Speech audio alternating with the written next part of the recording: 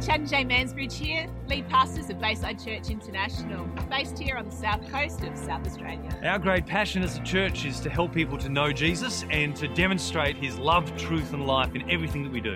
We hope you enjoyed today's message.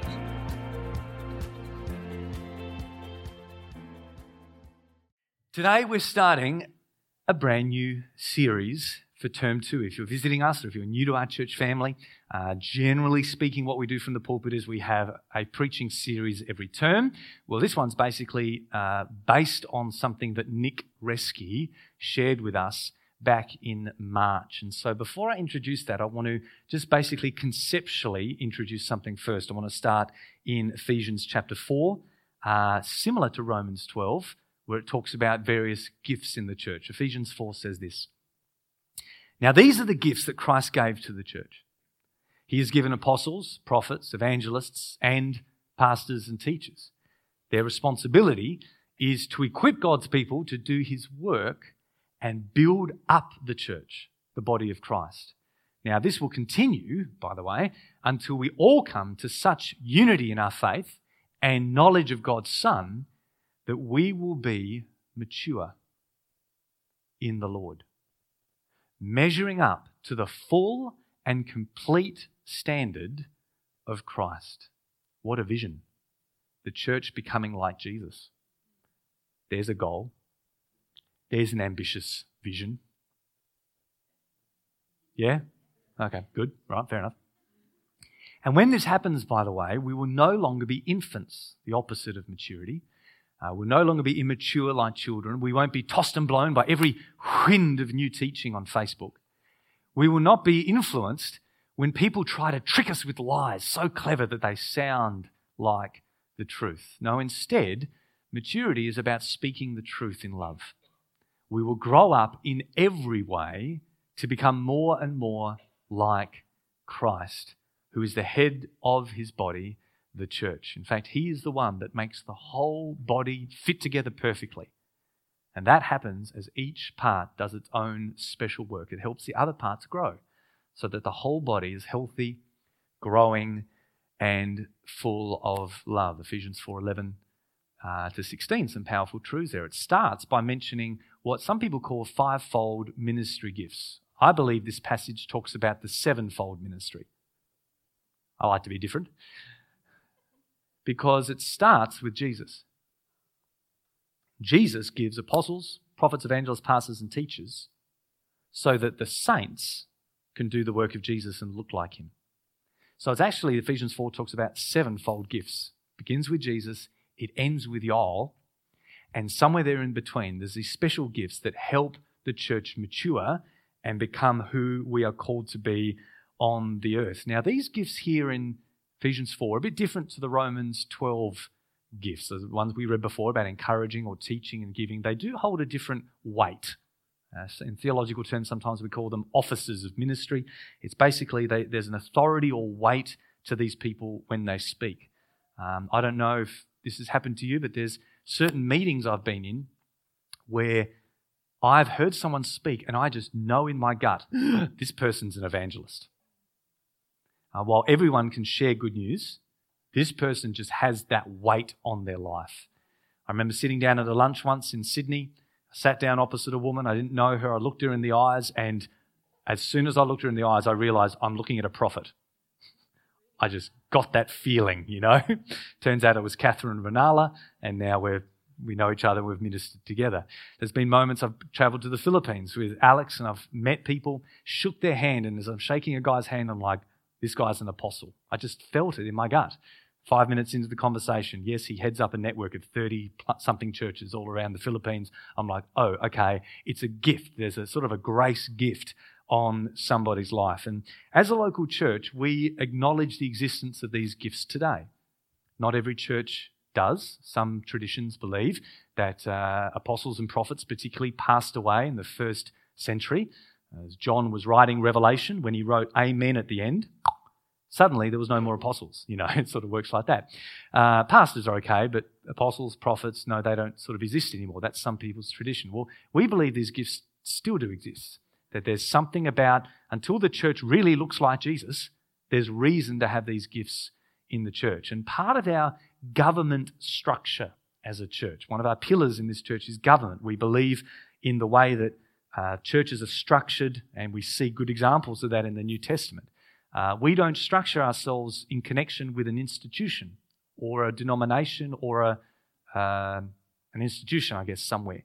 We recognize that there are certain people that have these gifts, and we acknowledge them by receiving them and responding to their ministry.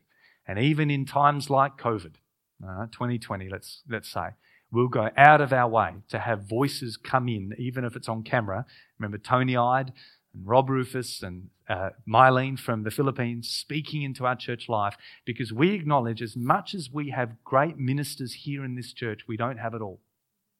And we need outside voices to come in. That's why this year already we've had Dr. Barry Chant come earlier in the year, make a deposit. We had Finney and Izzy 2 weeks ago with the unique grace and gift that they have. Well, back in March, we had Nick Reski. And when a ministry like that comes in, we don't just go, well, that's a good message. That's a good sermon. It's good to have a break from Chad. Yes, those things are true. But, yes, they are true. But more than that, we acknowledge, no, there's a weight on this gift. And we want to not just say that's a good sermon, I might listen to that in 6 months' time. No, but actually go, what did they say? What was the weight on that word? And one of the things that stood out to me as Nick was speaking, he said that he described the purpose of the church in 3 R's. And of course, I remember that. He said the purpose of the church is, number 1, to restore, to be a restorative community. Number 2, it's to raise people up, mature people. Like you raise up a kid, you raise up people and see them come to maturity. Thirdly, it's to see people released into who they are and who Christ has called them to be. And he spoke there in that second point about us maturing, about discipleship, about mentoring, about us basically growing up. And he said growing up is not just about doing ministry well, but it's all about doing life well. And that's the phrase that stood out to me. Doing life well. We represent Jesus well when we do life well in every aspect and area of Christ. You might have, some people have in the past, have a great miracle ministry which represents Jesus well, and yet are alcoholics with violence and divorce behind them. There are revivalists in the past who are like that. Doesn't represent God well. We do all of life well, and doing life well represents Christ well. And so we wanted to take that for term 2 and do a series called Doing Life Well. And I thought, what better book than to focus our attention on in doing life well than the book of Proverbs. Oh, come on. Who guessed Proverbs before? No, okay. I'm going to read the opening passage of the book of Proverbs. Your homework this term is to read Proverbs. Easy. Let's go. Proverbs chapter 1. The Proverbs of Solomon, son of David, the king of Israel. For gaining wisdom and instruction, for understanding words of insight, for receiving instruction in prudent behaviour, doing what is right, just, fair, for giving prudence to those who are simple, knowledge and discretion to the young. Let the wise listen and add to their learning. Let the discerning get guidance. For understanding proverbs, parables, the sayings and riddles of the wise. The fear of the Lord is the beginning of knowledge, but fools despise wisdom and instruction. Listen, my son, to your father's instruction. Don't forsake your mother's teaching. They are a garland to grace your neck, a chain to adorn your neck. My son, if sinful men entice you, do not give in to them. If they say, come along with us, let's lie in wait for innocent blood and ambush some harmless soul. Let's swallow them alive like the grave and whole like those who go down to the pit. We will get all sorts of valuable things and fill our houses with plunder. Cast lots with us. We will all share in the loot. My son, do not go along with them. Do not set foot on their paths, for their feet rush into evil. They are swift to shed blood. How useless to spread a net where every bird can see it. These men lie in wait for their own blood. They ambush only themselves. Such are the paths of all who go after ill-gotten gain. It takes away the life of those who get it. Out in the open, wisdom calls aloud. She raises her voice in the public square. On top of the wall, she cries out. At the city gate, she makes her speech. How long will you who are simple love your simple ways? How long will mockers delight in mockery and fools hate knowledge? Repent at my rebuke, and then I will pour out my thoughts to you. I will make known to you my teachings. But since you refuse to listen when I call and pay no attention when I stretch out my hand, since you disregard all my advice and do not accept my rebuke, I in turn will laugh when disaster strikes you. I will mock when calamity overtakes you. When calamity overtakes you like a storm and disaster sweeps over you like a whirlwind, when distress and trouble overwhelm you. Then they will call to me, but I won't answer. They will look for me, but they won't find me. Because they hated knowledge. They did not choose to fear the Lord. And since they would not accept my advice and spurn my rebuke, they will eat the fruit of their ways. They will be filled with the fruit of their schemes. For the wayward of the simple will kill them. The complacency of fools will destroy them. But whoever listens to me will live in safety, be at ease, and be without fear of harm. My son, if you accept my words and store up my commands within you, if you turn your ear to wisdom and apply your heart to understanding, indeed, if you call aloud for insight and cry aloud for understanding, if you search for it as for silver, if you search for it as for treasure, then you will understand the fear of the Lord. You will find the knowledge of God. For the Lord gives wisdom. From his mouth come knowledge and understanding. He holds success in store for the upright. He is a shield to those whose walk is blameless, for he guards the course of the just. He protects the way of his faithful ones. Then you will understand what is right and just and fair, every good path. For wisdom will enter your heart. Knowledge will be pleasant to your soul. Discretion will protect you, and understanding will guard you. This is the word of the Lord. 4 pieces of advice from this opening passage. By the way, we're not going to be spending the next 6 weeks reading the whole book of Proverbs. It's your job at home. But this prologue, this opening dialogue of a father, King Solomon, and of Lady Wisdom, this personification, this character, wisdom, feminine wisdom. Some people, as we keep reading on, if you keep reading on, this Lady Wisdom says, I was there with God. We created the world together. It's like a mum and dad co-creating. This is how wisdom is personified. And she is this great wise one. That's why it's no mistake that the book of Proverbs finishes with a woman's voice. Okay, it's like Lady Wisdom at the start, finishing with the Queen Mother's wisdom at the end. It's no mistake that in the Hebrew Bible, the next book in the Jewish Bible, the next book after Proverbs is the book of Ruth, because now we have this wise female character come in. So when the scribes put together the Jewish Bible, that's where they put Ruth, okay? The Greeks, what I was saying before, put Hebrews in with the books of wisdom.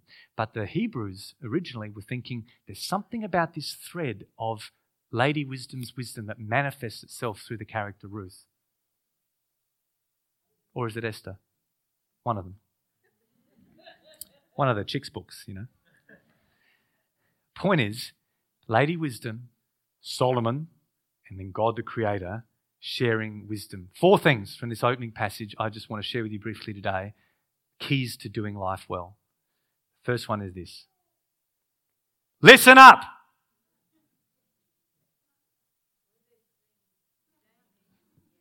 Listen up. Verse 5 says, listen, let the wise listen. Verse 8 says, listen, my son. Verse 33 says, whoever listens to me will live in safety in their knees. Chapter 2, verse 2 said, turn your ear to wisdom. If you want to do life well, one of the keys to doing life well is to listen well. Be a good listener. Turn your ear to God. Turn your ear to Lady Wisdom. They are always speaking.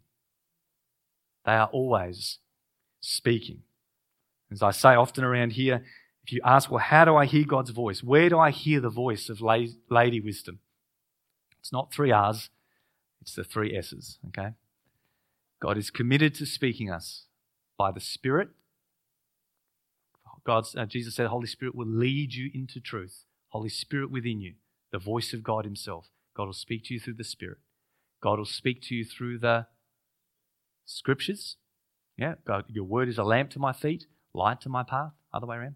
And he will speak to you through the saints, through other people. God will place other people in your life to share wisdom. And so here we have Father sharing wisdom with his Son. Listen to your mother.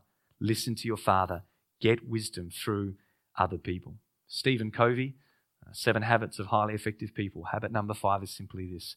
Seek first to understand before seeking to be understood.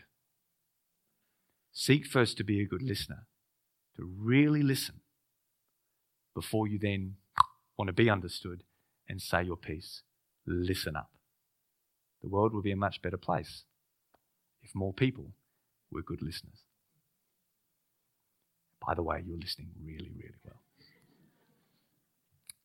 Number 2 piece of advice. Listen up. Number 2 is this. Cry out. Cry out. Chapter 2, verse 3, it says, if you call out for insight, if you cry aloud for understanding, then you will find it. If you cry aloud. What does crying aloud look like?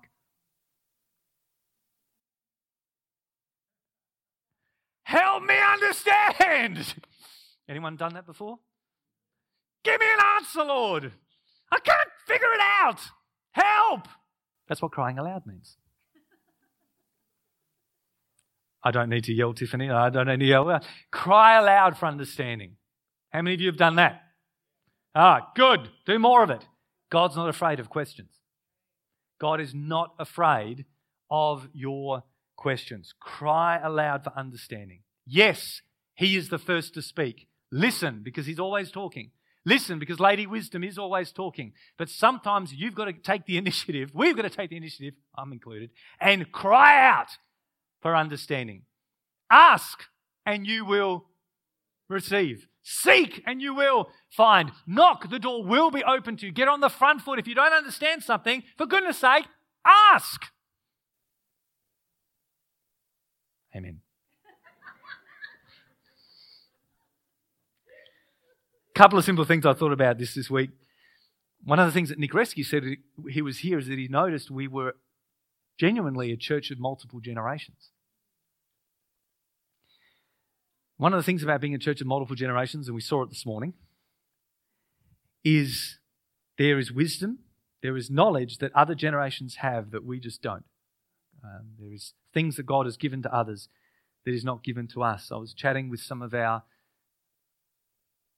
more senior people in church in the last week or so, and just talking about the dialogue of how difficult, how seldom it seems to happen that younger people in particular initiate conversation with older people.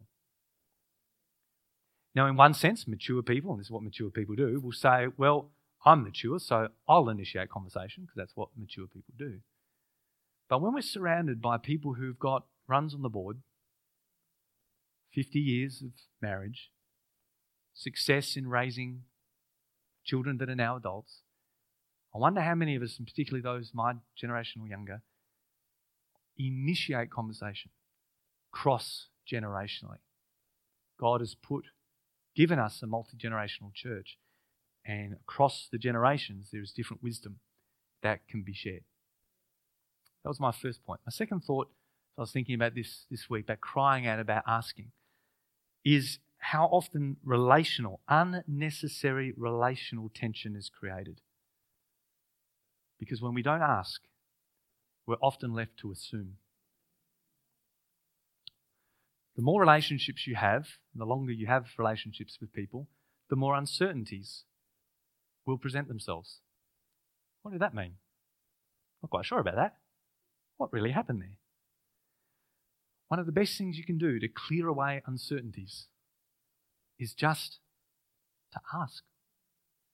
How many false accusations, false conclusions come from false assumptions? And we all know what they say about what happens when you assume.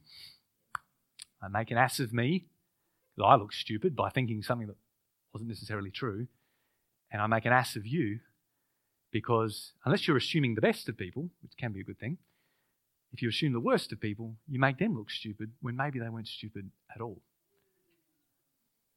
Yes, I did say ass. When we fail to ask, we're often left to assume. The word misunderstanding contains the word understanding. And one of the best ways to dismiss the miss is just by asking.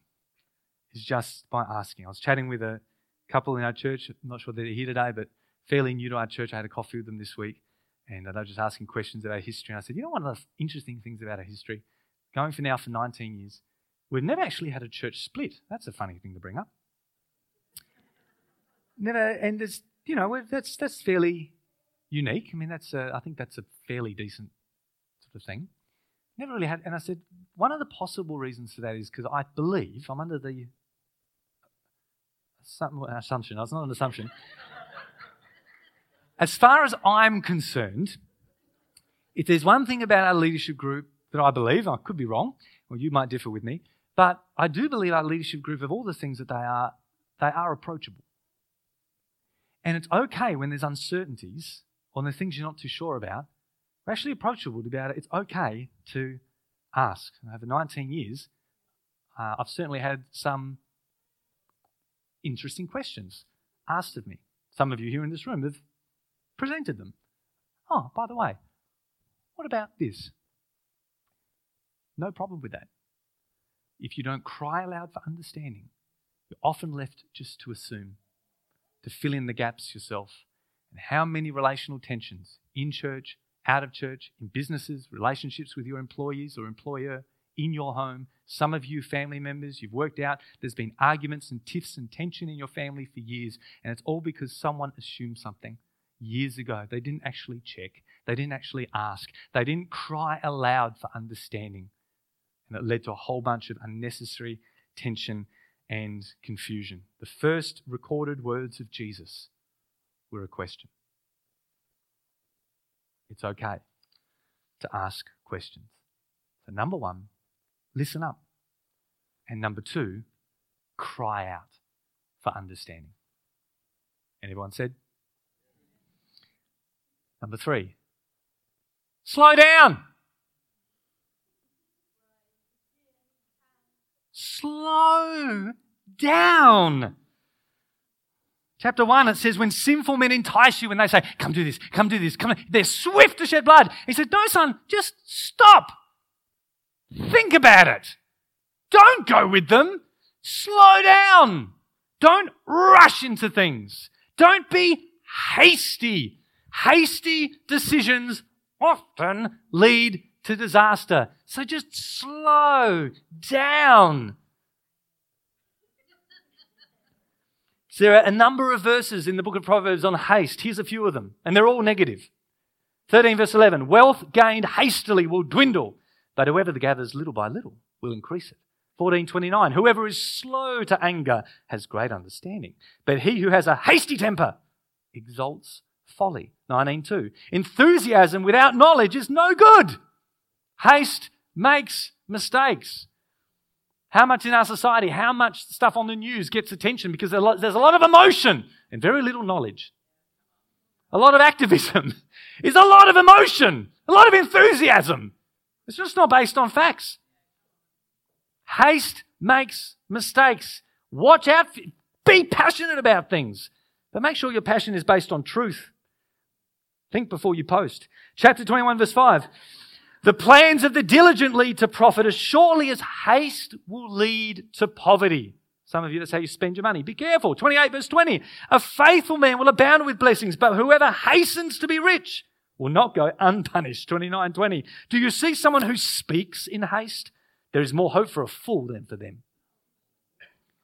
Whether it's your wealth or your words, whether it's your passions or your planning, the advice is simple. Just slow down. Slow down. There's this great video, it goes for about a minute. It's a clip of Denzel Washington, 21st Century Wisdom. And a reporter asked him, hey, you were in the news this week. You're a part of fake news. They'd said something about you. What do you think? What's your word on this? And Denzel replies, and he goes, you know the problem with you reporters? You want to be first. You are more interested in being first than you are in being right. You are more interested in posting something and being the first to say something, the first to share, the first to tag, the first to let something be known than you are in actually being accurate. Don't be first. Be right. Stop and slow down. First century historian, this is not an old problem. Tacitus, first century Roman historian, said this: truth is confirmed by inspection and delay. Falsehood by haste and uncertainty. This is not a new problem to humans. Truth is confirmed by inspection and delay. Third piece of advice, just slow down. Don't draw conclusions hastily. Don't post things hastily. Don't comment. Just slow down and be certain. And everyone said, slow down, Chad, slow down. Amen. Listen up. Cry out. Slow down. Lastly, give in. Give in. See what I did there? Out, up, down, in. See what I... Yeah. Just give in. Proverbs often has black and white contrast. That's often how Proverbs is written. And verse 7, the whole book really starts with this. Many of you, I heard you when I read this verse because you knew it. Verse 7, the fear of the Lord is the beginning of knowledge. Fools despise wisdom and instruction, but the fear of the Lord is the beginning of knowledge, and fools despise you. When sinful men entice you, do not give in to them. But when wisdom calls out, repent at her rebuke. Give in to her. Surrender to her. Listen to her. Don't just listen to wisdom. Don't just hear, but heed. Giving in is about saying, I'm humble enough to know I don't know it all. And other people know better than me. If there's anyone that knows better than me, it's God. Anyone that knows better than me, it's Lady Wisdom. I'll submit to her. I'll give in to her. And this is one of the things that, again, Nick Rescue, coming back to his message, shared about discipleship and raising up. He said, at the end of the day, the heart issue of maturity is surrender. Go listen to that message again in March. The heart issue of all maturity is surrender, because it comes from a humble place of saying, yeah, I've got room to grow. I've got space to move. And my heart is surrendered to someone that knows better than me. A surrendered heart. A heart that reveres God and therefore honours truth. A humble heart that says, well, while that doesn't make sense to me, I submit to it anyway, because I know I can trust God. I know I can trust Him. Now, I often say that Christianity is about acknowledging Jesus as Saviour and Lord. And as Saviour, it means He wants what's best for me. He loves me. We revel in that. We sing songs of that, His love for us. He wants what's best for me. But as Lord, I'm acknowledging He knows what's best for me. He knows better than me. And so acknowledging Jesus as Saviour and Lord is acknowledging He knows what is best. And just like we receive His love, because there's nothing greater, there is nothing better than His love. Okay? There's no better love I can get. So also there's no one wiser. There's no one smarter than Him. There's no one smarter than you. And so I receive His smartness. I receive His insight as well. A humble heart, a surrendered heart, is a heart of good soil where God's seed can find root and prosper.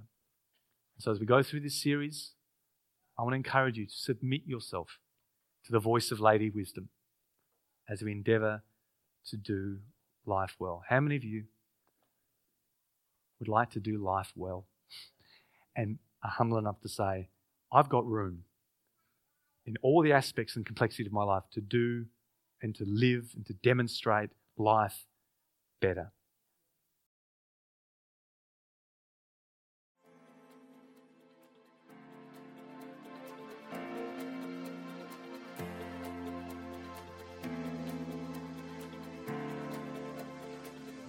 I hope you've enjoyed today's message. Remember to check us out at baysidechurch.org.au. And of course, if you're ever in the area, please pop in and say good day.